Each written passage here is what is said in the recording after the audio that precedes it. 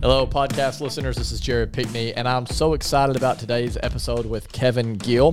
While I was a student in the Paragould School District, Coach Gill led the Lady Rams to a state championship.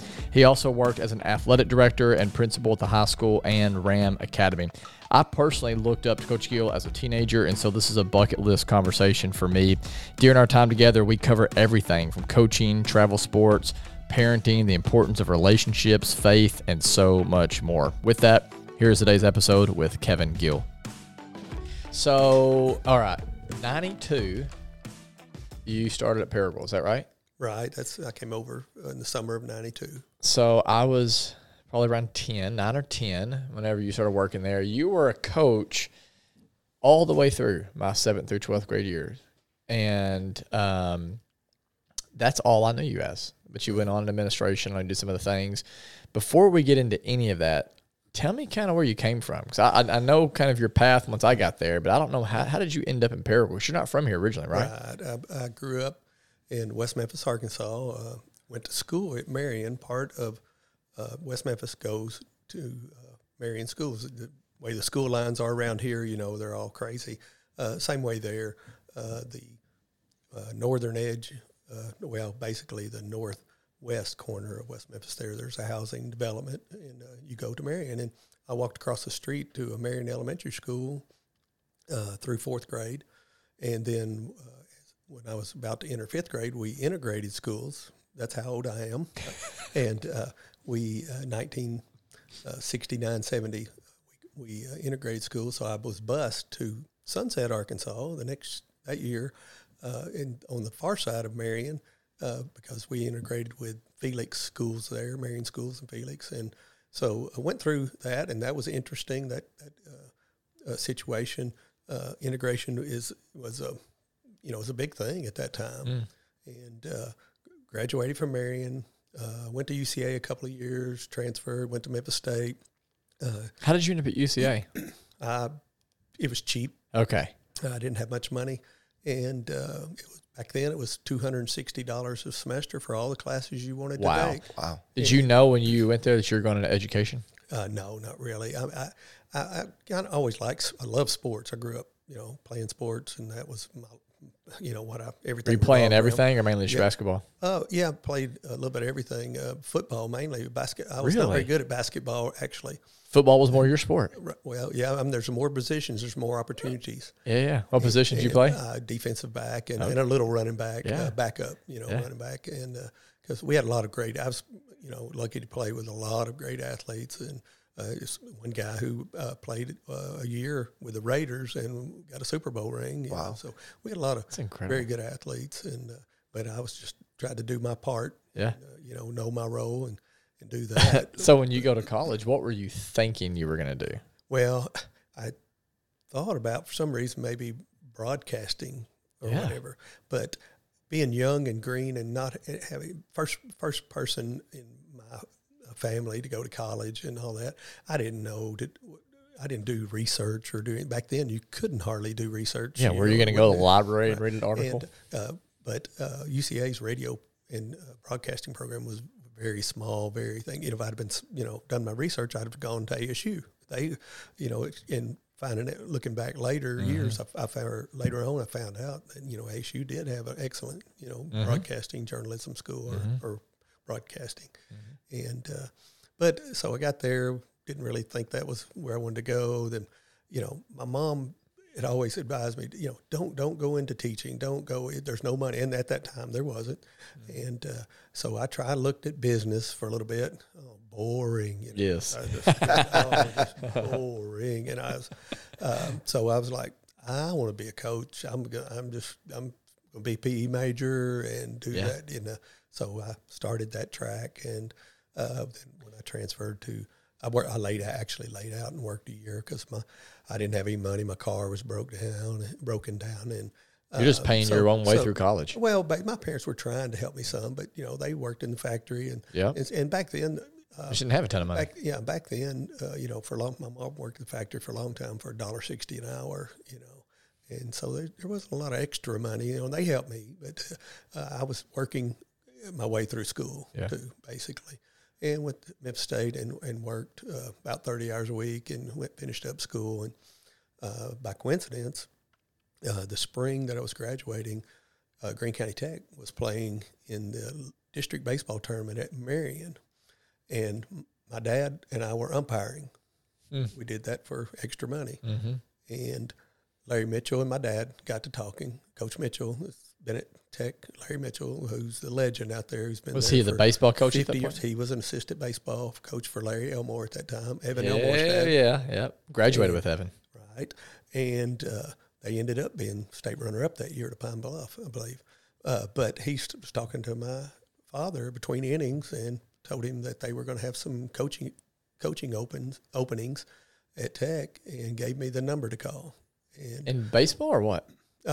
well, a little bit of everything, but I ended up coaching football, basketball, and track. Wow, what year? That was summer of '84 that I got hired at Tech. Summer of '84. Do you remember what your salary was that first year? With coaching and everything was $16,500. And of course, I was at 11. Gene Weeks and I got hired together. We shared an apartment that first year until he got married. Where at?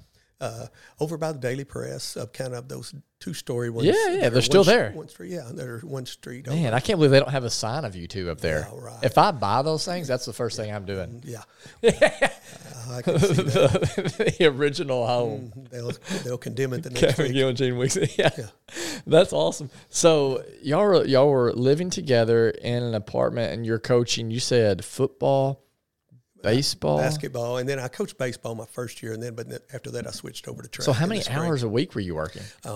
Gene and I, we can tell stories. We were doing laundry, we were repairing equipment. The football program at that time was not funded very well. The equipment was old. Sure. And they had only started the program in '73, and we got there and we're trying to, help and work. We were probably putting in 70, 75 hours a week, Wow. Yeah, you average that out per what you were making an hour, and you're like, Mom was right.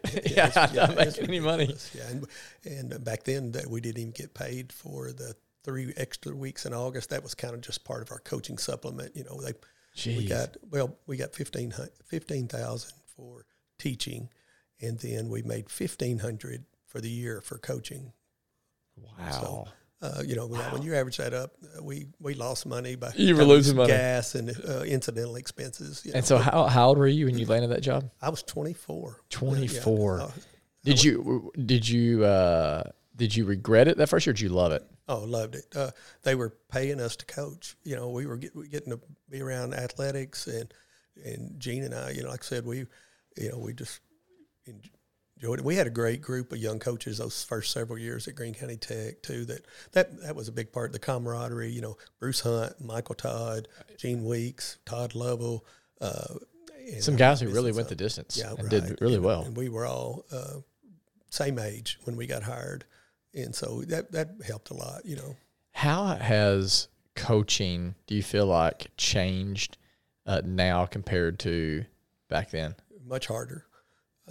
Much harder on the coaches or the on the coaches. I'm sorry. Yeah, let me explain that. With social media has ramped that up times 10. In what way do you think? Well, just everybody's a critic. Everybody has an opinion.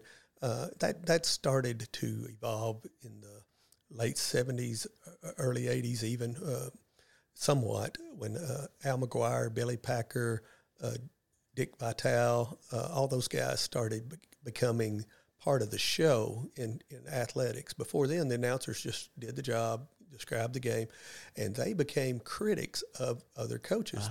He should have had a timeout right there.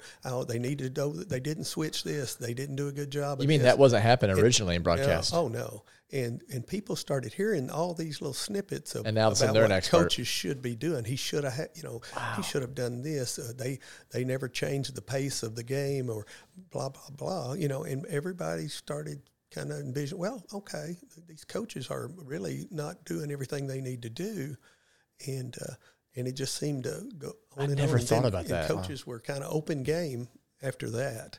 And then, was that true pretty much all the way through your career, or did it get worse as you?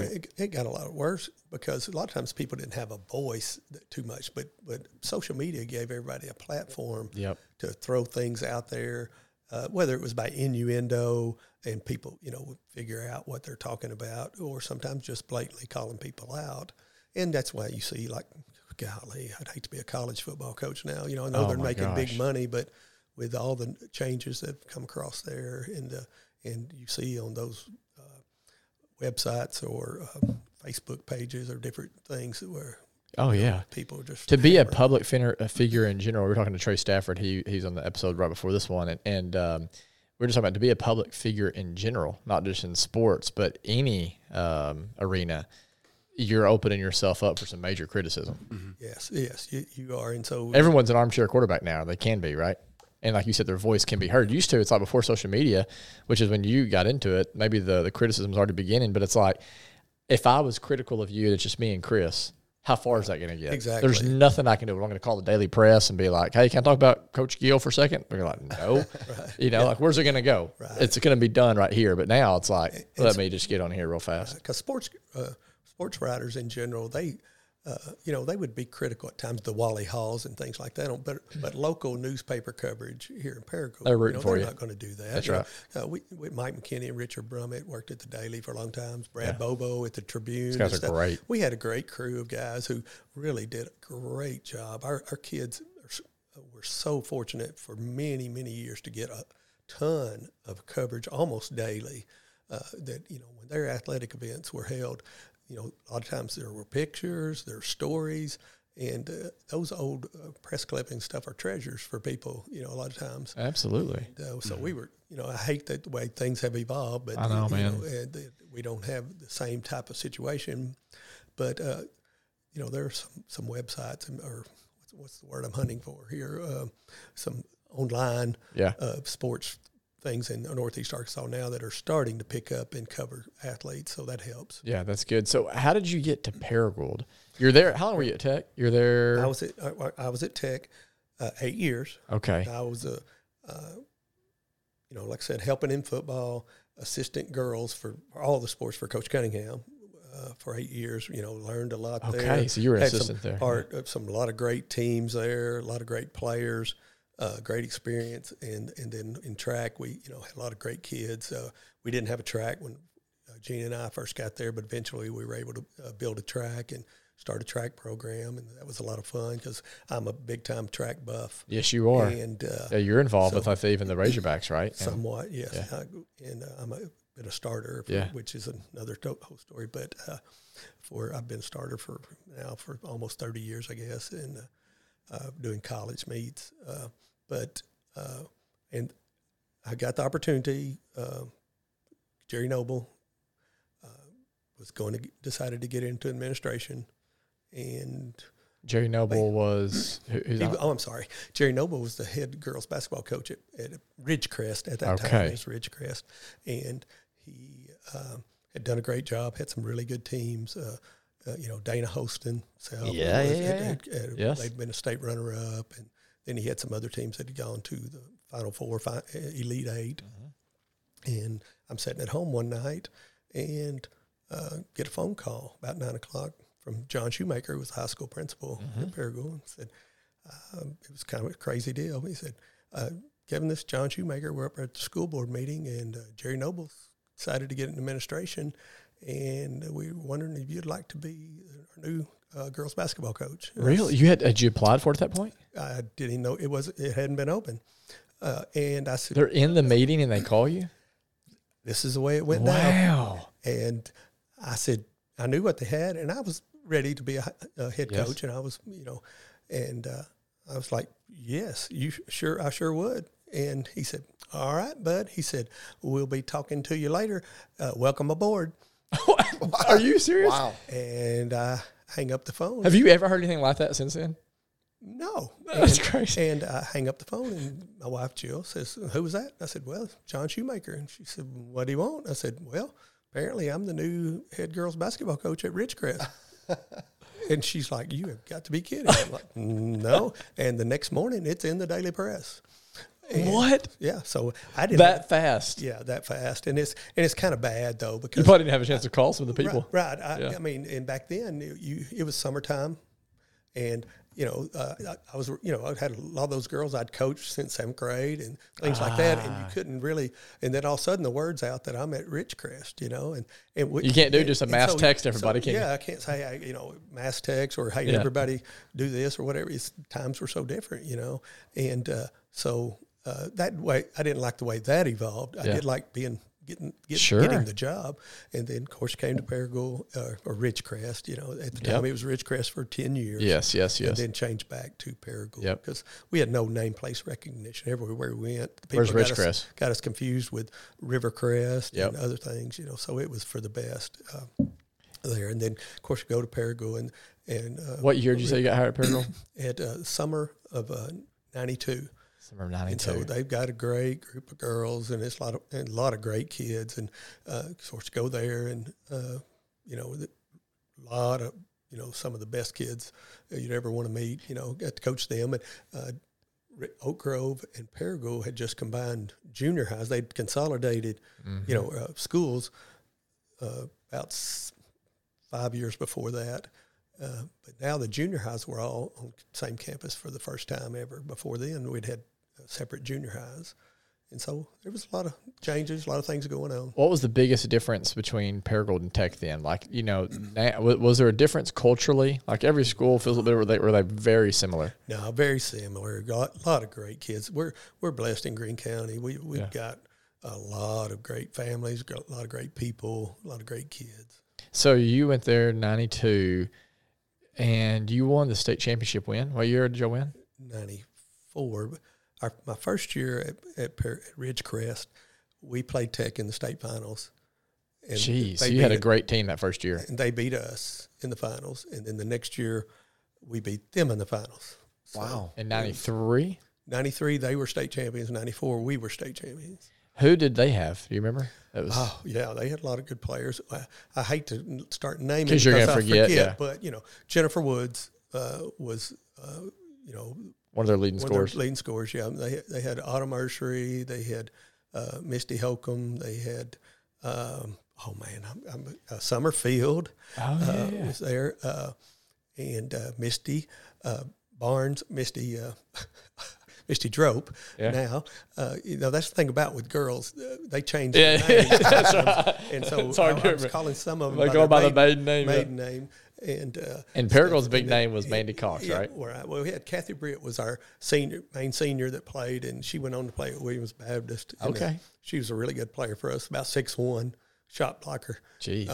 And then we had a good group of juniors under them. We had several juniors, Mandy Cox Ballou, and did you already know about her? I guess before you even went to Ridgecrest. Well, yeah, because we've been playing them for years, so I knew all the kids. I knew Gretchen Ford, and Jenna Cunningham, Danielle Williams, Amy Gaston, Crystal Bailey, Jamie Smalling Freeman. Like I said, I'll butcher all these names because girls switch up on us, and Jamie Smith.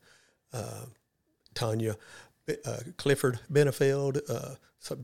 We had a lot of kids. We were really deep, very fortunate. As a coach, you can fortunate to have good teams, but when you have a good teams that are really deep, and that helps. That's a great luxury. And so, did you take whatever you had learned from Cunningham, like whatever offense you're running, all that? Like, did you just take that and put it at Paragould, or did you change things up? Sure. All you know is all you know when you're doing things. And back then, we didn't have access to online videos. Now, coaches, that's a luxury they do have with the internet and stuff. They have so much access to information. And back then, if you didn't go to a clinic or buy some book, you didn't know it. And so, of course, I took a lot of stuff from Ted. And then when I got to Ridgecrest, Coach Noble was more than nice. He showed me what all they had done. I kept a lot of the stuff he did. And, it was basic. And back then, the game wasn't as complicated as it is now. It's all the sports are more and more complicated. Why is that? Well, coaches have access to so much information. And sometimes, we can all, even back then, be guilty of overcoaching. But you have all this information you have at your fingertips. And then the offenses have advanced. overtime. And like football, I would hate to be a defensive coordinator against all these offenses that they have now. They're so complicated and intricate, so the times have changed, and the things are harder to, defend offenses, whether it's basketball or football or whatever.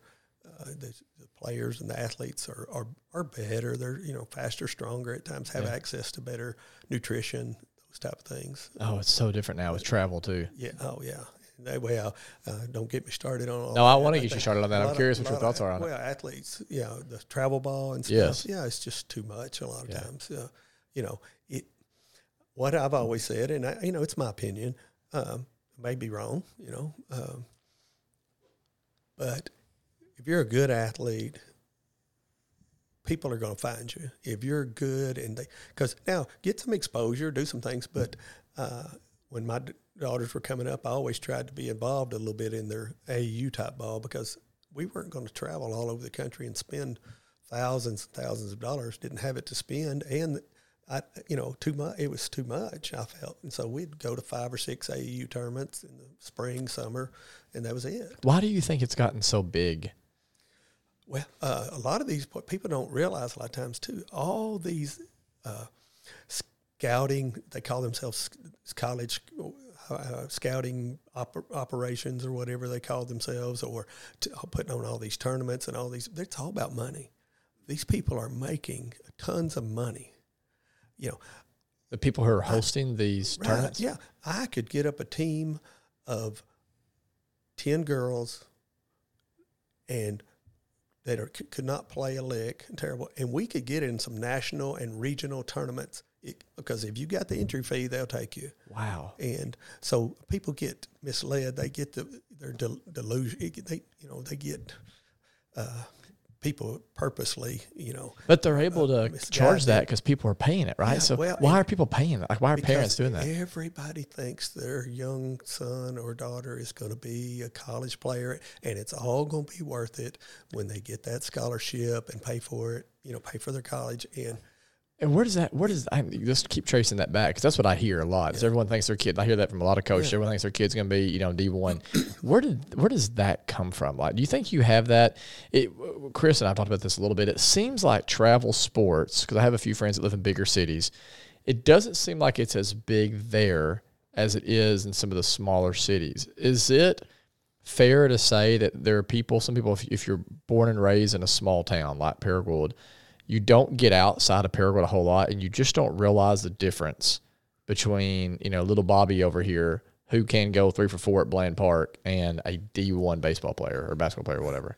Well, part of it is I think people don't really understand how good you have to be a college athlete. They don't understand. They just think, well, he's pretty good. He scored 15 on his little 7th grade team, and he did this, and they don't understand. Some people, if you got a kid that's younger kid right now, and junior high or below probably even, or senior high, I guess, go over to Williams Baptist and watch a game. Those guys can play. Just They're even really over here good. at Williams. At Williams Baptist or Crowley's Ridge College here in town. I'm sorry, I should have mentioned them first. Those cats can play. But at that level, they're usually just half a step slower. Or a little bit shorter. 3 or 4 inches shorter. And those type situations, those type things. Yes. And every level, they're a little quicker, a little fast, a little better, whatever the case may be. Because, to play Division I college, you've got to be some type of freak or ultra special at something, shooting, or, you have some kind of skill level that is beyond other people. And most people don't understand that. And what they do a lot of times is burn kids out. That's what I was about to ask you. Is that the danger of all of this? That's one of them. That's one of them. But the parents are too. I understand they're compelled to feel like I've got to do everything for my kid. I don't want it to be my fault that I didn't. He didn't reach his potential. So it's not all like they're not doing it for ill gains or for whatever. Sure. They're trying to do, as a parent, you make the best decisions you can for your kid. You just now make sure that you're making them for your kid and not for yourself and trying to live your life through your kid. But you make the best decisions you can. and hope they turn out right. And if you make them for the honest, good intent reasons, that's fine. But just step back and look. If they're dominating their age group, put them and move them up and level, and let them play against kids that are, just to dominate their age level in the Greene County Boys Club. That's not what their ticket to college. So anyway, just a lot of people get their hopes up, and then they do sink too much money, and people are basically stealing from a lot of parents all over. And parents in smaller areas, they feel like, well, I've got to get them more exposure. Where a lot of times people, like you talked about around the big city and things like, they're getting a lot of exposure, and they're getting a lot of competition. Yes. It's good to go get some of that and get some good competition. But, when athletes end up playing basically JO or AAU type ball or travel ball in almost every sport, they're diminishing what they're given to their school program. I think the school program comes first. Those coaches are in it because that's their career. That's what, and I feel like 99% of coaches out there, they're out for the best interest of the kids. They're trying to win as much as possible, but a lot of times, they're whatever hand they're dealt, that's what they've got, in the high school level. And they're looking out for your kid. They want to win, and they're going to try to put the kids out there that they feel like can help them win, who have earned that opportunity to be out there, because we're not in practice. We don't know about practice habits, attitude, all those type things.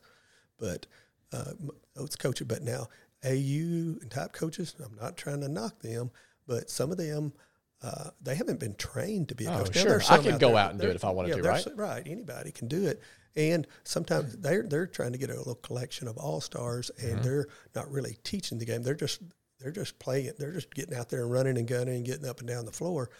And then when the kid gets back to their high school coach, and their high school coach makes them play defense, makes them execute things properly, has a little more discipline and responsibility expectations, the kids all of a sudden, it's like, well, this is not as fun as AU or travel ball or whatever the case may be, And so, do you think you would be able to coach today like you did whenever you got started? Like, would you have to completely change your philosophy or how you approach? Like, the reason I ask that is because, so my wife's in education. She's a ninth grade English teacher. She's over at Tech. And, I've talked with administration there, coaches over there that have been in this for a while, and they talk about even the difference as far as the parent's attitude towards the kid. And so I remember this, and maybe I'm not remembering it correctly, but it seems like there was a day, even, Coach, whenever I was in school in the 90s, where if I got in trouble from you, no questions asked, I'm in trouble at home.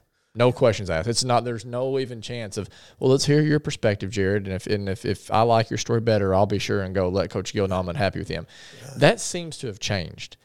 But do you see that? Like, do you hear that? Like, and by the way, you retired how long ago? I've been retired for a year and a half. Okay, so you've been in. Okay, so you've not been out that long. Then, did you see that change over your life, or has that been blown out of proportion? Sure, to some degree, it did change, and parents' parenting skills are not what they used to be, I think, and it's some of that goes back to keeping up with the Joneses, trying too hard to be a good parent without really learning how to be a good parent. And there's a lot of different factors that can go into that. But my best advice for parents would be to, first of all, be a true parent, not just monetarily be there in their time and investment into their kid, but also don't blindly believe them when they tell you things. Be a skeptic. I know you want to say, well, I want my kid to trust me. People say, my kid would never lie to me. Well, most kids are kids. If they feel like there's a pathway there to kind of get out of trouble, I had great parents, fortunately. I mean, my parents were awesome. I'm so fortunate. We grew up in church, had good values, respect, etc. But at times, if I knew I was going to be in trouble for something I didn't take care of, didn't do, whatever it might be. And I could kind of fudge the truth, be deceptive. Did I do that? Yes, I did it. Not proud of it, but I remember those things. Sure. And I loved my dad and respected him highly, but I also, feared his discipline as far as, and he didn't whip me a whole lot of times, but, I didn't want a bunch of that.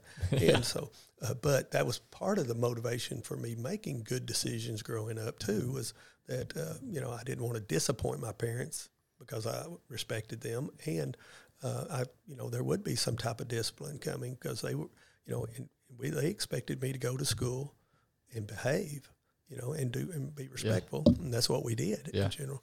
But I would advise parents, though, if you have an issue with a coach or at school, now if there's a problem with the coach or something, first the player needs to go talk to the coach first and try to have some discussion. Because kids have to learn to deal with adult situations. 100%. A big part of life is learning how to deal with conflict in a healthy way. Because I've seen situations where parents were always a helicopter parent or whatever, and then the kid's 32 years old and they're still trying to deal. They can't deal with life, and they have no social skills or whatever. So I advise them, but a parent, if it's a school issue, call, and talk to the administrator and say, Johnny, I got a discipline slip on him here, or he just says this happened. Can you shed some light on that for me? Can you tell me what happened? I just don't, I know what he's told me. Yeah, you start with a question. Yeah, but if you start in with, you said this and he said that, and that boy, and they were, and you're a parent and you weren't there, you don't know, because often the truth may be somewhere in the middle, but your son may be totally guilty, and then here you're going to have egg on your face or whatever after it's all over. So just be cautious, be smart, just kind of be a little bit sensible about how you approach your kids. And I'm not saying everything should be punishment and negative, but those are learning opportunities for you as a parent, and that's the way you need to look at it a lot of times. Okay, here's the situation. And you talk to your kid about, okay, here's some good life experience for you. You trusted your friend got you in trouble, or whatever the case may be. Evaluate if that person is a true friend. There are so many learning opportunities and teaching moments, I guess you call them, that you have. But if you don't take advantage of them as a parent, you're going to regret it. Yeah.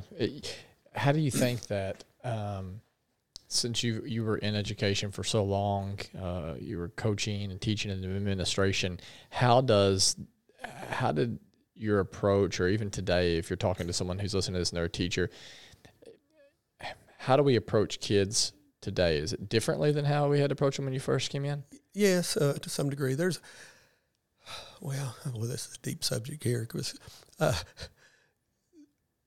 when I first started education and things like that, there weren't mental health counselors in schools. I never thought about that. There was, that was unheard of. And when it first started, I'm not sure when, early 2000s or whatever. And I'm like, this is not our job is to educate them. That was I evolved in my mindset from, our job is to teach them, educate them, and it's anything else above that is the parent's job or whatever. Mm-hmm. But we have a preponderance of dysfunctional families in society today. I know you're aware of that as being in the church business. Mm-hmm. You see a lot of that. Well, and I worked at Arkansas Counseling for a few years. Well, that's right. I forgot about that. I knew that. Yep. And so you've seen all that. And it's a lot higher degree than a lot of people realize. It's not. People think back to school and things back, people like me that are old. I'm 63, but people that are, I dare say, 45 and older or whatever, 50 and older, when you start looking at things, they're looking at it like what they grew up, but it's not like that anymore. We have a higher percentage of kids who, like I said, have grown up in a dysfunctional home, and they've been traumatized by different events in their life, and they need more help from society. And of course, we have a lot of single parent homes and a lot of grandparents raising kids, and so more help is needed. Because I came to end up with the mindset of, well, if we don't help their mental health in school, nobody else is. We've got to get those counselors in school. So ended up, we had, in my last 7 years, I ran the RAM Academy.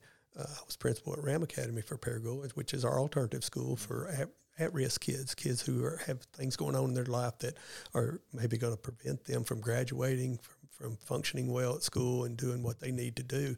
And we would get in there help them in a lot of facets of their life, but the mental health counselor was a requirement at that school. And is there a theme that you saw in some of these kids who are in the alternative school? Like, what I mean by that is, like, is there one thing that you could point to and say, like, here's something that many of them had in common? Or they had trauma in their life. They've those situations where they don't know where their next meal may be at times. They may live at 5 or 6 different places during the school year, moving around to different family members, broken homes. They may have one or more parent been in jail or is in jail. Just a lot of broken home situations, drug abuse in their family, just a lot of, I've had kids come in who've been up all night because there was big fights at their house, parties, et cetera. They've come in with, been asleep for 1 hour, nothing like I ever experienced. I went to bed every night, basically pretty early. I knew where my next meal was always going to come from. I knew who was picking me up from school.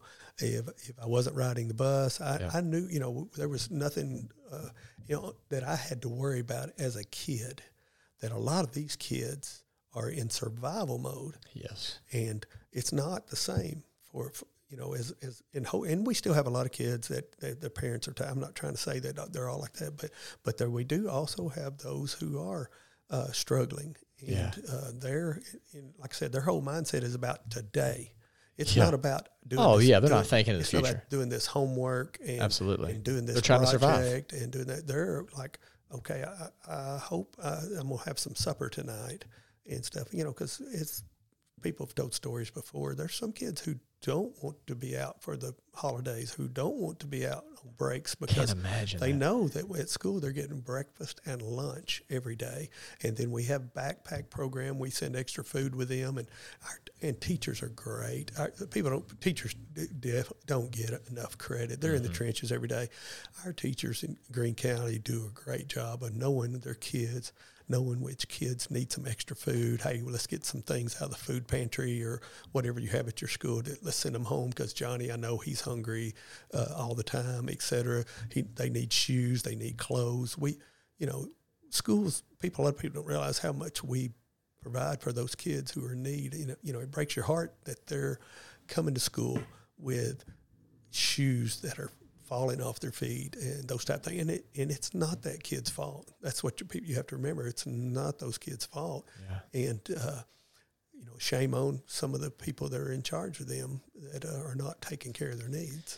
I'm glad you brought that up about just the trauma, the pain that they're experiencing. There's a saying that hurt people, and I think that it's so, it's so easy. It goes back to the armchair quarterback thing, right? Like, it's so much easier for me to sit back and like point a finger at you and talk bad about this kid or that girl, that boy, whatever, and how they're such a problem child and blah, blah, blah, blah, blah. It's so much easier to do that than to actually get into their lives and listen to them and learn about what's going on and why they're functioning the way they're functioning, and then actually doing something about it to try to help love and care for them. And I think, like, if there's anything, one of the big things, and the reason I started this podcast, one of the things I hope comes from this is the importance of listening to other people. And so, because when you listen to people, right, you get a chance to love people.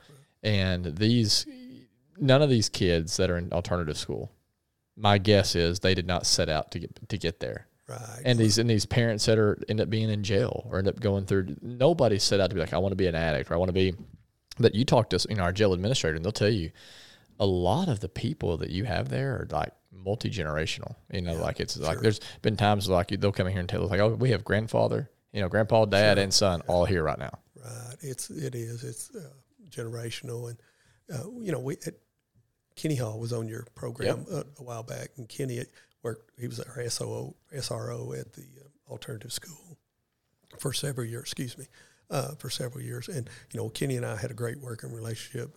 Kenny grew up in had a little tougher time growing up, and was very transient, and they moved a lot of places, a lot of schools. And so that was a great resource there because Kenny had lived that life, those kids of not as much stability, and he had a big heart for those kids. And then, had a great staff over there that we were fortunate to, as a team, we were able to learn about our kids.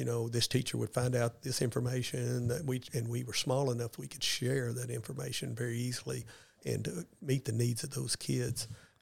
But SROs are a big asset to the districts also now too. Good. That's a new addition that we haven't talked about. That to help our schools be safer. First of all, of course, that's an obvious. But those SROs can get to know those kids too, and because when you know a kid, you know their needs. If you know that, hey, mom got arrested last night, and you're going to deal with that kid differently that day because their 100%. mindset. Hey, you're going to have a different approach with them when you. Can be a little more compassionate. Sure, you bet you are, and but the SROs are a great asset to all the schools, and it really helped us a lot. Well, I want to jump back into coaching for a second because that's how I knew you for so long. And I just want to say, like, there are a handful of, coaches that I can think of, and I've watched sports my whole life, that I genuinely enjoyed watching coach. And you were one of them. Oh. I really, truly, I loved watching you coach.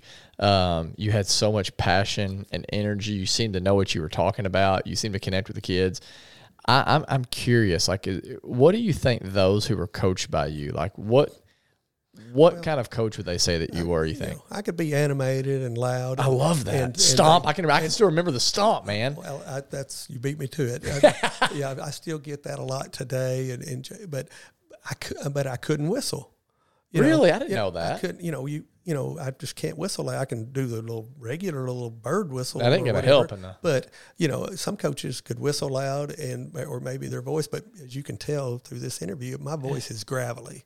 And I can get loud, but it's a great voice, by the way. It'd be a great broadcaster voice. It's almost like a Bill Clinton. It's smooth, man. Bill Clinton. Maybe that wasn't the best. This interview's over. But I was intense and to a fault at times, I know. And I look back, I loved my kids that I coached. I invested in them. I can tell you did. And we did tried to do a lot of fun things. At times we'd have bunking parties back in those days. I remember all the girls that I went to school with loved you. Like I don't remember any of them ever saying a bad thing about you. I'm sure at times they could and probably should have. If I was so hard on them, but I tried to make sure to get them to work really hard, and I was very fortunate. I had a lot of great kids who I didn't have to stay after a lot to work hard. They were good kids. We had developed some tradition in the program, and we're fortunate enough to have some accomplishments, district championships and things like that. But just you develop that connection with those kids. And I think once they learn that you have their best interest at heart, but you have to, kids aren't stupid. They figure you out as a person. And I was also very fortunate to have, for a long time, have Bill Schatzley as my assistant. And, you won't find a better person I forgot than Bill that he was Schatzley. One of your assistants. For 7 years. You're talking about a great situation. He's kind of the yin to your yang, I'm guessing, yeah, right? He would keep me calm and things when I needed to. There'd be a lot of times that we'd start to go in at halftime, and I was upset about something, and he'd say, "Coach, got to tell them good stuff. You got to tell them good stuff, Coach." You kind of want to tell them good stuff. I'm like, well, I know, but why can't they block out and rebound, or why can't they? What do they do? Is that the stuff that would frustrate you the most? Was things that y'all had covered so many times, and just the fundamentals of like blocking out. Sure. As a coach, it's your job to teach what you expect out there, whether it's defensively or offensively. What you don't want to be is that coach who's hasn't taught them things in practice, but you expect it in the game. Yes, that's not fair. Yeah. And so I see some coaches that are, they're intense with their kids, but I've also watched their practices, and I know that they worked on this. Yeah, and I was there the other day, and they worked on this, and then they get out there, and then they're not doing it. I understand why the coach is upset, and that's the part a lot of times that people don't see or don't understand about coaching. Or we went over this in the scouting report. When they run this inbounds play, they're going to try to get a layup right here, and then in this one player's job, your only job is to stop that layup. You're guarding the inbounder. You get under the net, under the go, and that's your job. And then they don't get under the net. They are in la-la land, and they throw it in for a layup. Well, you justifiably upset with that kid, and absolutely. They probably need to come over there and talk with you a little bit. But, so that's the little things that people don't understand. You've been teed up, I'm guessing, a few times in your life. Only 4 or 5. Only 4 or 5? Yeah, I never got me technical. Did you? I was animated, but the referee told me, "Hey, that's enough," or "Hey, So most of the time, you knew then, like, here's my boundary. Sure. And a lot of times it was that I was expressing it with my kids. Now I'd fuss with the referee some, or like, that's a foul, whatever. But she's all over a ref. Yeah. But I think what helped me too a little bit is when the game was over, it was over, and I see these guys, and I have a lot of respect for them for what they do. I'm good friends with a lot of the referees, even till today, I'm still good friends with them.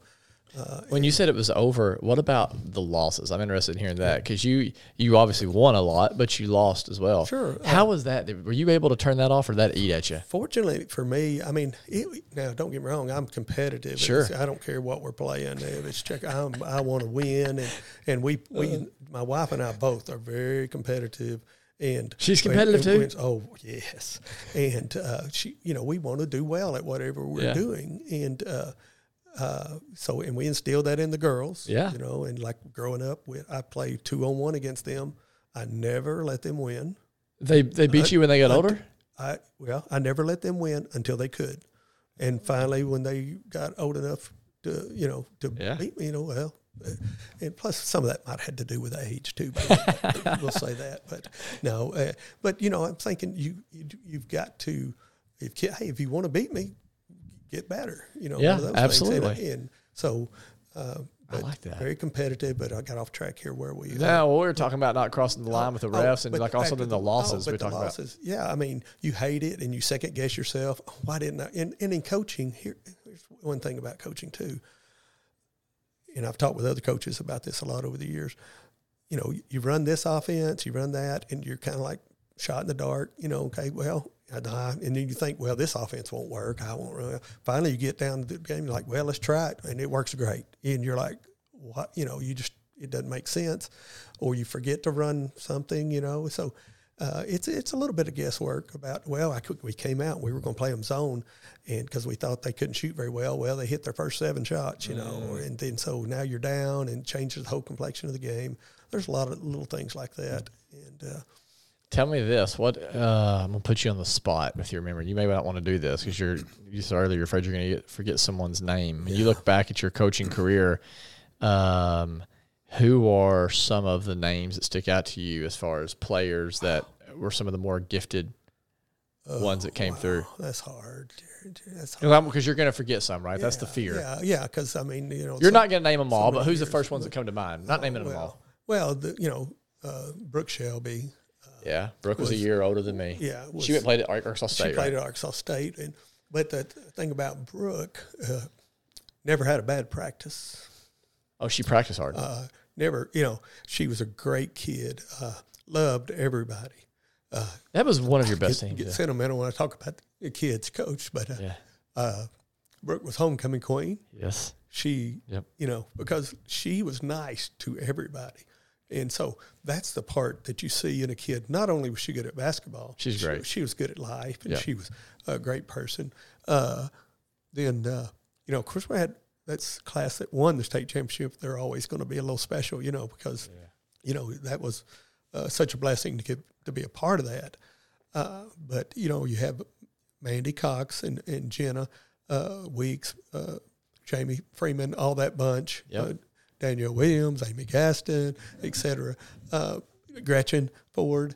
Those kids were the, starters and stuff in that bunch. I mainly had 6 starters in that bunch. And what are some of your best memories from that? And just that, that bunch of great kids who worked hard for me, and we loved each other. I thought, at least I felt we did.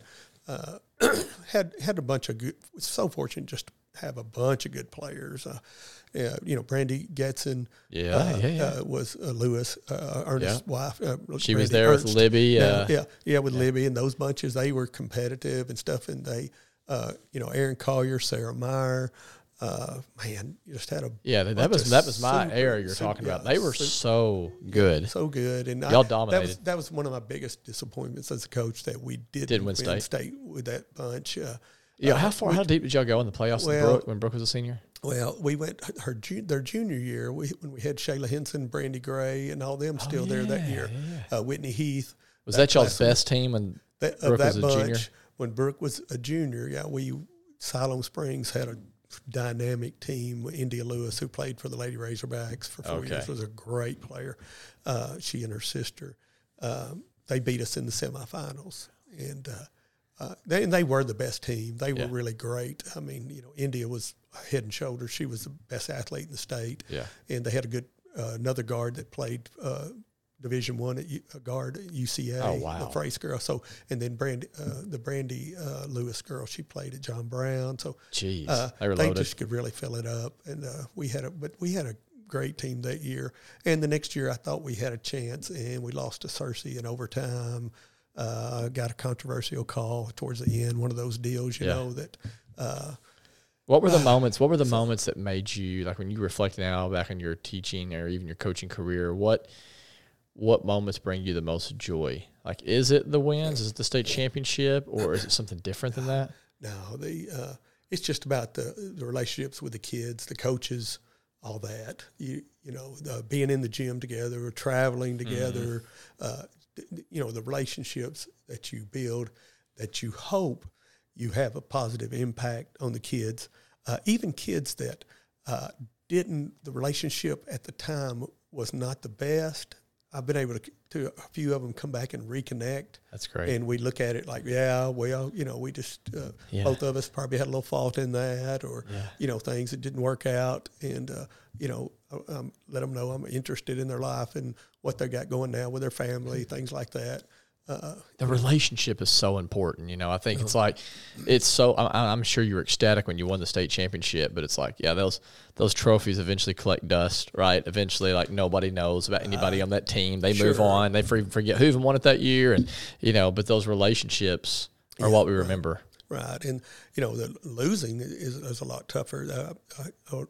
Janet Wood was coach at Mountain Home for many, many years, great coach. And she had been in state finals several times and lost some and won some. And she said, made a statement that stuck with me. And she said, losing hurts worse than winning feels good. Mm-hmm. And it makes a lot of sense, because that losing kind of sticks with you. Once you've won, you're like, yeah, we won. But every day I don't get up thinking, hey, we won.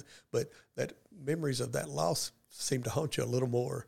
It's kind of like, oh, man, why didn't we do this? Yes. Or what if we just hit that shot? Or what if we, whatever. I made better decisions. And so, it's but like I said, it's a great, coaching is a great experience, because it is, just like a band director, Agri sponsor, FFA sponsor, those type of things. You get those kids that you're around every day, you have a connection with them. and the opportunity to hopefully influence them, and, in school business, in public schools, we can't be religious, and stuff, but you still can try to set some things out there, sure, golden rule things, throw a scripture in maybe here or there, or do things to influence kids, because, my Christianity is an important part of my life, and I tried to influence those kids about doing right, making good decisions. Some of them still talk about those things, and I talk about boys. I'd say, hey, now those guys, you got time for those guys later on. Now they'll. You'd say stay away from those guys like Elmore and Pickney. And no, I wouldn't do that. But I just say, don't get so in love that because the girls, if they're in love or having love problems, it affects their basketball.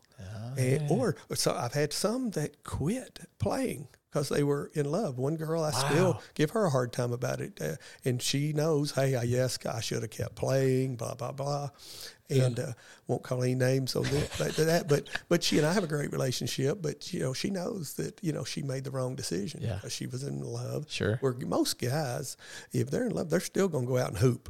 They're going to take, or baseball or whatever it is. They're going to do it because men and women, we seem to be wired a little differently. Yeah. Did you ever want to coach boys? Well, I did in football and stuff, and I'm harder on guys by nature. I just think because I knew how my coaches were with me back in the day in the 70s and stuff. They could whatever. We loved our coaches and would run through a wall for them, but they could talk to us like a dog all the time, and that's just the way they motivated us back then. Yeah. And that's a lot of what I did early in my football coaching career was, I'd chew on them and, chew them out and all that. And it wasn't personal, It was more like I thought that's how I needed to motivate them. Yeah. And, but I just have more patience with girls because, and it's a good thing that God gave me daughters instead of a son probably because I probably would have been too hard on them. Yeah. And that's one reason I decided to slide out of coaching when I did, is because I did not want to coach my daughters. Really? Because that's the reason why. Because I knew it would not be fair to them. They couldn't win. Well, your dad's a coach. That's why you're playing all this. And I knew I would have higher expectations of them and I even told them for years that when you get in high school, if I'm still coaching, you better be better, a lot better than the rest of those girls, or you're not going to start because you've had every opportunity to be better. Yeah. And so I think that helped motivate them. So that was a big reason why you rolled out at that point. You didn't have to coach them. Yeah, I felt like, after a lot of games, they'd be mad at me. Their mom would be mad at me. Their grandmother. It's a lose-lose situation. Yeah, I mean, and I knew it just was, and my job situation was had changed. For sure. My last few years, I was coaching, athletic director and assistant principal, and I was burning the candle on both ends. And so I had opportunity to step full-time administration, step into that, and I knew it was best. Well, I'm so glad that I got a chance to watch you coach, like I said, and I really, we didn't interact a whole lot, obviously, because just for whatever, I wasn't in sports as much. I mean, I did the broadcasting. I broadcasted a lot of your games. Sure. Oh yeah. But I just even the interactions I had with you, I always thought you were also really funny. I remember thinking that, like, I felt like you were quick-witted. You were able to relate to the kids. I'm trying to think. In 2001, how old would you have been in 2001? How old would I have been? Do you remember that? I was 41 years old. Yeah, and so that's, my age now. I'm about to be 41, and so it's like the fact that you were still able to be so relevant and connect with the kids, like that just showed how much you care, and that's not true of every single person, every single coach, every single administrator. So I truly mean that. I just want to say that to you because I never had an opportunity to let you know, as someone who didn't even get a chance to interact with you, but did interact some and then had others that interacted more often. That was really, I feel like, everyone's kind of overall feel and the way they experienced you. Right. Well, I appreciate it. I always tried to have a good time wherever I was at. Yeah. That's just me. I like people. And when I was administrator in the hallways, I try to get to know kids, joke with them. I try to remember their name. I try to be really good at remembering names, but when you've had 10,000 kids, it's get a little difficult. I see people in Walmart and I can remember their names a lot of times, but not always. But I always felt like as an administrator, if I could feel some connection with a kid, especially a kid that might not have the best behavior or best outlook on school, that maybe somehow that kid would be, like coming to school a little bit more, do a little better, stay out of the office because they didn't want to disappoint me because I had been nice to them. It makes a big difference. And, whether it's PE class, joking around, Yep. Just little things like that, you make life what it is, and you kind of have that attitude where how you're going to approach it, it's a big thing. Yeah. And I always liked going to work. Fortunately, I picked a job that I enjoyed. Like they say, if you pick a job you enjoy, you never work a day in your life. All those type of things. And it's very true. And I try to always have I'm a big motivational quote guy and things like that. I like to, those things. One of my favorite ones is the only easy day was yesterday. And heard Clint Black, the country singer, say that's about what his dad used to tell him and his brother every day. Because basically, if you're waking up today expecting today to be easy, you're setting yourself up for disappointment. 100%. Just expect today to be tough, and then if it works out, to not be that tough, then you're okay. Yeah, there's a book, I want to say it's called The Road Less Traveled, and the author says in there that ease is the exception to the rule, and hard is normal. And what is the Duke's, can you look up the Duke women's basketball coach? I can't remember her. Do you know what I'm talking about? Do hard better. Do hard better. Yeah. Isn't that great, man? Yeah. She's awesome. She says a lot of great things. There's a lot of good, coaches that are good about those type of things. They've got, of course, they write books and make a lot of money too. Yeah. Here's an easy question for you: is Doc Painter gym? Was that one of your favorite places to coach? To me, when I've gone to a lot of different high school games, and again, my whole family's at Tech now, and I appreciate Tech, but the gyms, the high school gym at Tech now, which I know is way nicer. But as far as for me, I would rather watch a game in the Paragould gym versus Tech gym. I love the intimacy of it. Would you say the same is true for you, or did you? Oh yeah, I mean it's a very unique gym. Apparently, sometime in the early '60s, late '50s, early '60s, some company was promoting that type of Quonset hut style, the rounded top, barrack style, because Cersei's gym is just like that, but they built a new arena in the last year. Okay. Went to Bardesville, Kentucky one time on a school trip, long story. Their gym is exactly like that, except a little bigger, cool, and Cersei's was a little bigger. I hope we're able to keep that. But that keeps the sound in, and it's just but we're, eventually we're going to have to build a new arena, but I think I'm on the Paragould School Board now. I didn't know that. It's something we talk about. Yes, I got appointed to take April Biggs' spot when she passed away last summer. Wow. And it was felt honored to take her position, and because April was a manager for me in basketball. That's right, man. I forgot about that. Yeah, she was with Brooke Shelby and Sarah Meyer and Aaron Collier and Lacey Forsyth, all that bunch. Yep.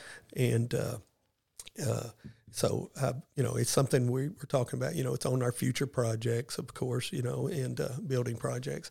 And I feel confident, I'm just one person, but I feel confident that we'll build something that maintains some atmosphere, as much atmosphere as possible. But what people don't understand is that Doc Painter, what it has that's great is atmosphere. Yes. But that's the only thing that it has. The concession area, the bathrooms, the locker rooms, the coach's offices, all that are tiny. 1962, when that building was built, there's about one electric outlet every 500 square feet, because you didn't need to plug anything in back then. They were playing by candlelight. Yeah, you had manual typewriters, and it was just, it's so inadequate for what our kids need, our coaches need, and our fans. Just so many great memories in there, and so many. I love, especially for someone like you. But I feel like though, it'll be a situation where the Paragould School District has not had a millage or tax increase of any kind for over 20 years, and the way schools can raise money is through restructuring bonds, basically. Those bonds can go out, be sold, and when we get ready to have some future building projects, we'll ask that the voters vote yes, that we can restructure our bonds. And so it won't raise taxes, and it's not a millage. But that's how basically Tech just did that 2 years ago. They tried to pass a millage a couple of different times. It never would pass because that's just the mood of taxpayers now, and I understand that totally. But they did come back then and ask them to if they could restructure their bonds, in which basically gives them the ability to go out and sell bonds over a longer period of time. And I feel like that's what we'll probably do to raise the money we need. We've been putting back money also and been prudent with taxpayer money, but we have some more. We've added a lot of academic facilities, and everything we've built over the last 20 years or so has not been through raising a millage or anything like that. It's been with the money that the taxpayers have given us, and we've tried to be smart with that. But when you're, like Doc Painter Court, that gym is 61 years old. It's, it's almost as old as I am. And so, it's just inadequate. And our kids deserve better. And, like Tech's built 2 new arenas in the time that I'm that old guy now that I'm like, just leave it there. Don't change anything. And so so many schools around the area have built new activity centers, gyms, arenas, whatever you want to call them, because, we have volleyball now. Volleyball's a great sport, big sport that we have. And there's a lot of events that you have in those type of things, choir concerts, et cetera, that a new place would provide a great if someone venue for like you stuff. sees the need for change, then I'm on board for it, because if anybody should be in love with that gym, it should be you. So if you see the need for it, we probably need it. A couple questions, and I'll be moving to rapid fire questions. One is, what have you learned about, when you look back on your career, what have you learned about just people or life in general? What's like a big lesson you would take away from your time? Well, leadership, which is coaching, teaching, administration, a lot of things. Church, carries over to church. Leadership's about, building relationships with other people intertwined with trust and respect. If you can build relationship with those people, and they see through your actions, your words, and your life that they can trust you and they respect you, they're probably going to work hard for you. They're going to, develop that loyalty to you, because what I found a lot over the last 15 or 20 years, it seems like especially, there's a lot of people that are big on respect. That's a big word out there with teenagers and stuff now. They're big on getting respect, but they're not always big on giving it. And, they don't understand that that's a two-way street. It's kind of like, if you give it to me first, then I will, Well, do the Christian thing, do the right thing, or whatever, how you want to label that. Yeah. And do great things, do good things, because that's the right thing to do, Yeah, and that might be the answer to my second question I was going to ask you, is if, assuming that someone's listening to this and they're in coaching or they're in education, because I sometimes think about who we have on here, then what kind of person is going to click on this. It's probably you're going to get even more educators or coaches than what would normally maybe tune in. Is there anything other than that, which you just said, that you would encourage them with, those who are in coaching and education right now? Find you a great mentor. Don't be afraid to ask. If you're interested in coaching, find some high school coach or whatever that you respect, that does a good job. Ask them if you can come watch their practices. Like if you're in college or high school or whatever, like a lot of kids that are in college, and I know time is a factor, but most coaches be like, sure, come help us. You can be kind of a student assistant coach, or you can do that. They'd love the extra help. Come, but see, a lot of times people won't ask. They won't. Yep. I wish I had known that could do that, because I was green as could be when I got out of college. because I'd not been helping with a program, and I see that every once in a while now, not just when you're a student teacher either, not, don't do then, try to do it ahead of time. Scott, like Jake Tillery, he's helping coach at the Rector, coaching the Pee Wee program now, 5th and 6th grade. Him and a couple other guys, Lane Stucks, and is one that's helping too. And those guys, they're getting. And I know Jake wants to be a coach. His dad was a coach, and so he's getting in early and getting that experience. And that in the same way with teachers. Peer mentoring is, go during your free period. Go during, like I said, I know time is at the essence for everybody. Go watch those teachers. Go to your principal. Say, I want to go next week and during my free period or conference, not free period, but it's your planning period. Use the right terminology, and go sit in their classroom. Yeah, that's great. Hey, you want to learn? Hey, I always tell teachers, you want to learn how to handle kids? Yeah. Go sit in Bill Schatzley's classroom. Yes. He never has discipline problems because he's calm. The kids know he sets the tone. He every day is the same. He's predictable. He knows. And then if he has a little problem, he's going to take you outside, talk to you, say, hey, I expect better, treat you respectfully. When they go back in, you need to learn that. There's techniques that you can learn as a teacher, as a coach, all those things but you do that. Peer mentor, you can learn out of a book all day long. Yeah. And a lot of times, and teachers always say, they didn't really teach me how to teach in college. I had to learn this in my hall. It's the same way with people so in the many hallway. things. Yeah, many things. And so don't be afraid to step out there and ask for help, basically. Great advice.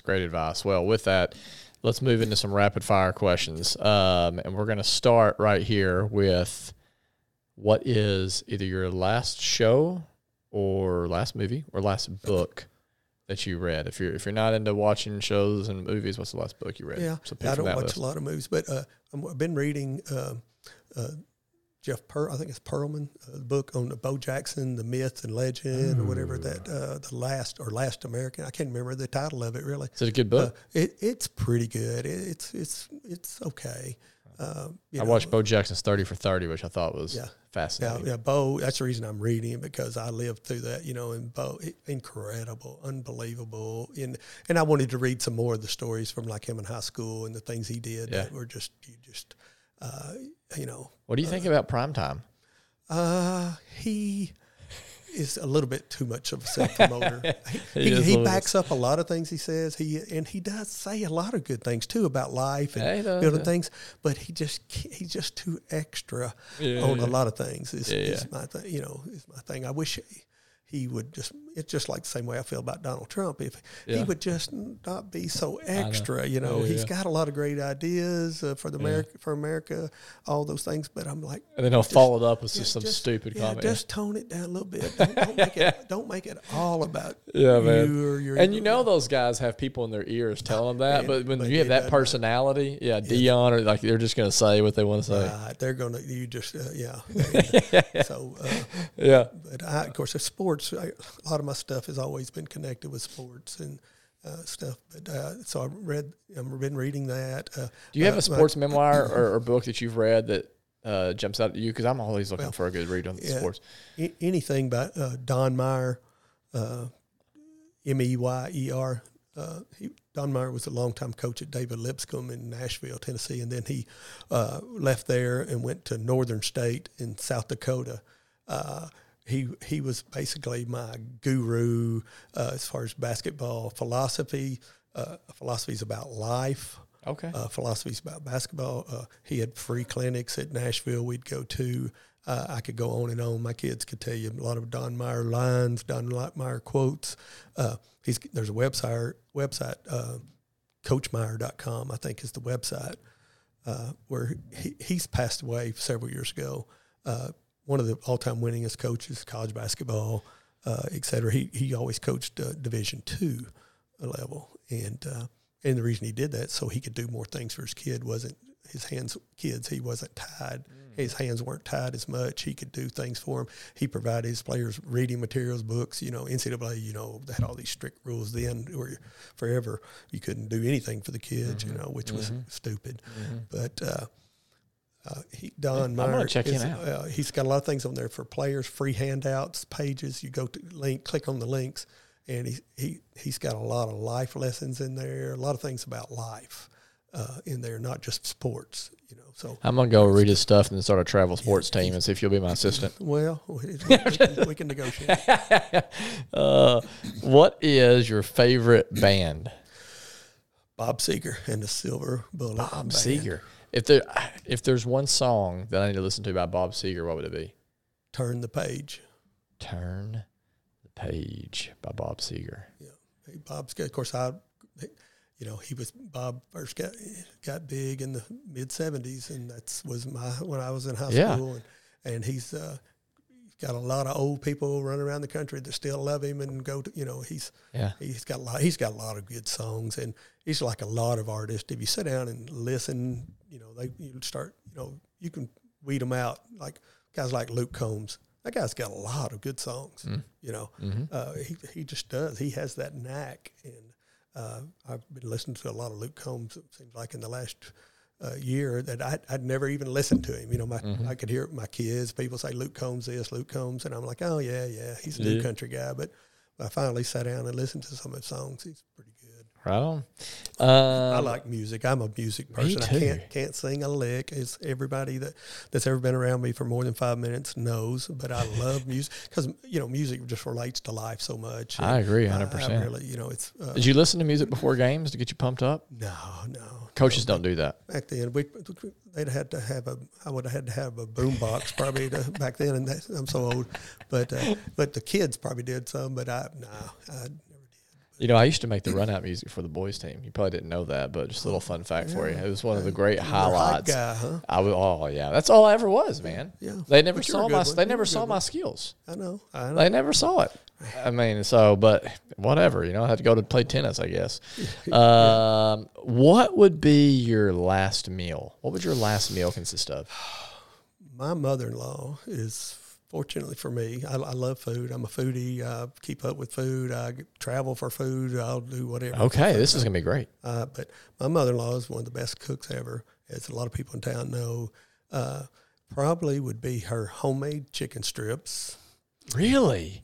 Mashed potatoes, her green beans, and a loaf of her homemade bread. Jeez, sounds like a great meal. Has she taught you how to make any of that? No, I'm pretty inept in the kitchen, somewhat selectively, but she. I got to figure that out. My wife's a good cook too. Okay. She cooks like her mom, but over the years, she has fed me a lot of super meals. I tell people that it's Thanksgiving at her house a couple of days a week. Jeez. What would you didn't mention dessert. Are you a dessert guy?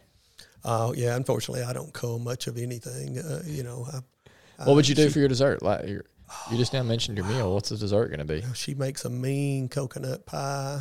Does it have the meringue on top? Yes. Yeah. I'm a hot pie guy. Generally, I'll eat any of it. You're the second person. Trey Stafford said coconut pie, didn't he? Yeah, he did. My wife makes a great peanut butter pie too. So that sounds delicious. A close second there. Just have both. It's your last meal. Yeah, that's true. Yeah, it's your last meal. What is on your nightstand right now? Well, on my nightstand by my bed is my CPAP machine. 3 in a row. 3 CPAPers in a row. I got on CPAP about 8-9 years ago, and it was life changing. Yeah, it is life changing. I was lethargic, tired all the time. Just no energy, etc. And I didn't realize I was exhausted all the time. I was all I wanted to do was sleep, but I was not getting quality sleep. So I advise anybody that's going through a situation where you're like, man, I'm exhausted all the time. You have a sleep study. But you're never getting to that REM sleep. Yes. Sleep study, because Constantly I didn't fit the mold. I wasn't, traditionally, you have a thick neck, etc. Yep. Well, yeah, you're on CPAP. Yeah, man. Look at me, dude. Look at me. I know, yeah. Sometimes I sleep with it, sometimes I don't. Well, that's not good. I know. You got to be tough. Do you have the full mask? A full mask.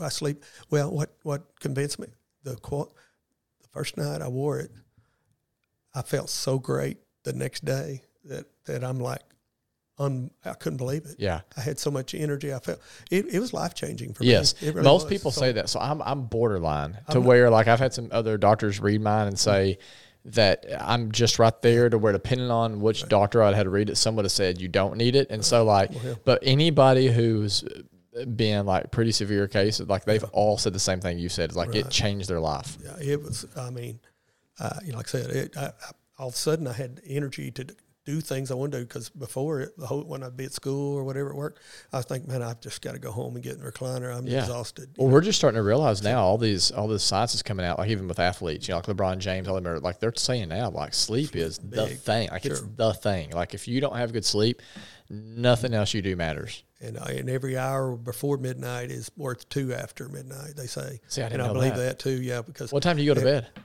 Typically. Well, I'm retired now, so it's a little easier, but I'll go to bed at 10 generally. Are you like lights completely out, completely dark? No, because my wife's a TV watcher and all that, and so. But I can, as she'll tell you, I can sleep through a thunderstorm or whatever. Once I get sleep, I'm good. So, so I'm not picky about how I sleep. It's just if I can get still, I'll go to sleep. Yeah, and sometimes before my head hits the pillow. I'm the same way. There's all this science out now, and you have to research this. So whoever's listening to this, for whoever cares, but like they say, like there's a perfect temperature. Like I think 68 is a temperature, like completely like lights out. It's like, too hot. Is that too hot for you? Yeah. I mean, right now the cooler. The cooler is better. But the CPAP machine, and then just my pair of reading glasses. I've got a million pair of reading glasses around the house, of course. But then I have another nightstand over by my recliner in my room. That's where I keep my books and things. I've got Reaching Forward is a daily devotional book I have that's really good. It's religious based. Yeah, and it's a good for your daily mindset. Yeah, and then my MacArthur Study Bible I have that I got. There you go. I got it. Ignited Gifts not too long ago. It's been a great. Yeah, it was a great classic. Purchase. Yeah, of course I had to get the bold print, large print, or whatever. There's no shame in that. Yeah, no, definitely not. And I'm pulling not too far behind you. But that's I guess basically that's the nightstand. On my nightstand there for reading. Yeah. Give us a snapshot of an ordinary moment in your life that brings you great joy. Just ordinary. Sitting down, usually a couple nights a week with my entire family, my Paragould family, Joe and Reba Wessel, my in-laws. She will cook usually 2 nights a week. Yeah, that's great. And Chandler Weber, Mitchell Weber. Got another coach in the family now. Yeah, Mitchell coaches at Brooklyn, and then their kids, our grandkids, Jennings and Davis. We all sit down for a family meal. And my mother-in-law, Reba, has been intentional about that. How long? The whole time I've been married to Jill. Wow. Yeah, and so whatever nights work out. A lot of times that's Monday and Wednesday nights, but with coaching schedules it changes. But and even years ago when before my girls got old enough to start playing sports and things like that, we might 3 or 4 nights a week, and she would go to she's intentional about that. That it's a blessing, she felt like, and we all feel like, that's a special time that our family could sit down. It's beautiful. Together. And so I really treasure that. It's very important. Very important. Last question. What is one thing that you're deeply grateful for right now? Well, that I'm a Christian, Christianity is what sets the tone for life. For me, I feel like that's the more our society could get back to God, the better it would be. Over my life, I've seen a lot of things way our society has decayed, and it's heartbreaking that people don't understand the peace of God brings to you, and helps you mentally, physically deal with life. I think it's Philippians 4:7. It's a great verse that I never can. I always misquote it when I'm not a big, memory guy and stuff, but it says, and the peace of God, which surpasses all understanding, will guard your hearts and your minds in Christ. And so it's telling us there that if you're use the verses before that, if you're doing the things a faithful Christian should be doing, that God's going to be there to help you with your heart and your mind. Yeah. And keep things together and keep things in perspective. Yes. And so that's the way, I think that's always helped me, that it's going to be all right. Jesus has already overcome Satan, and this world may get crazy and stuff, but if I keep things in perspective of keep the main thing, as they say, then it's all going, because a lot of that's out of my control. Yeah. But my attitude and effort towards being a Christian is what's important. You know. It's awesome. Well, it's certainly, I can't think of anything else better to be thankful for. And so thank you so much for making space to be here. I mean this, like I was joking with you before about like, hey, this is a bucket list item right here, getting a chance to have you on. But this was an interview that conversation that I was very much looking forward to, because I've been very blessed to grow up in this community, and some of my best memories are my sophomore through senior year in that gym, because that's where all my buddies were. Right. And I had a wonderful opportunity. Tony Brooks was one that gave me the opportunity to broadcast for those 3 years with Will Brewer and Jared Williams. Yeah. And so, because those are some of the best moments of my life, you're in the center of some of those, because you were there and very much involved in it. And so it's just great to be able to sit down with you all these years later and get to know a little bit more about you and your heart and your perspective. And so really glad you made space to be here. Appreciate it. I've been very blessed. I mean, I can't say that enough. My wife married a great lady. Sure. And family's huge. But so many people in Greene County have been good to me. I've had the opportunity to do a lot of great things, and like I said, that's a blessing, and it is. Greene County is a great community, and we just need everybody to be pitching in more and more. I understand that it's hard, but more and more is needed now. And, for sure. And so we are in a good place, and we've got to keep working to make it even better. I agree. Well, that's a great place to end. Thanks again for coming on. Thank you, Jared. That's Coach Gill. Man, that was a lot of fun for me. I don't know if you could tell from where you were sitting, but I could have, kept the conversation going for a long time. There's so many things I feel like we can learn from people like him, who's been coaching or been in education for such a long time. And I don't know, when I spend time with him, I'm like, that's just a solid man. Like that's a guy that I want to spend more time with. Feel like there's a lot I can learn from him. So, Coach Gill, thanks so much for making space to be here. For those of you who are still listening, thanks for tuning in. Is this our last episode of 2023? So we have just completed 3 years. Can you believe that? So for 3 years, it's excellent. Hey, the reason we do this is because of you. So if you can do something for us, go and give us a 5-star rating on the platform you're listening on right now, whether it be Spotify or Apple. What that does is just help people to find us more quickly and learn about the really incredible people that are living right here in this city. So as always, thanks so much for listening. Happy New Year. Until next time.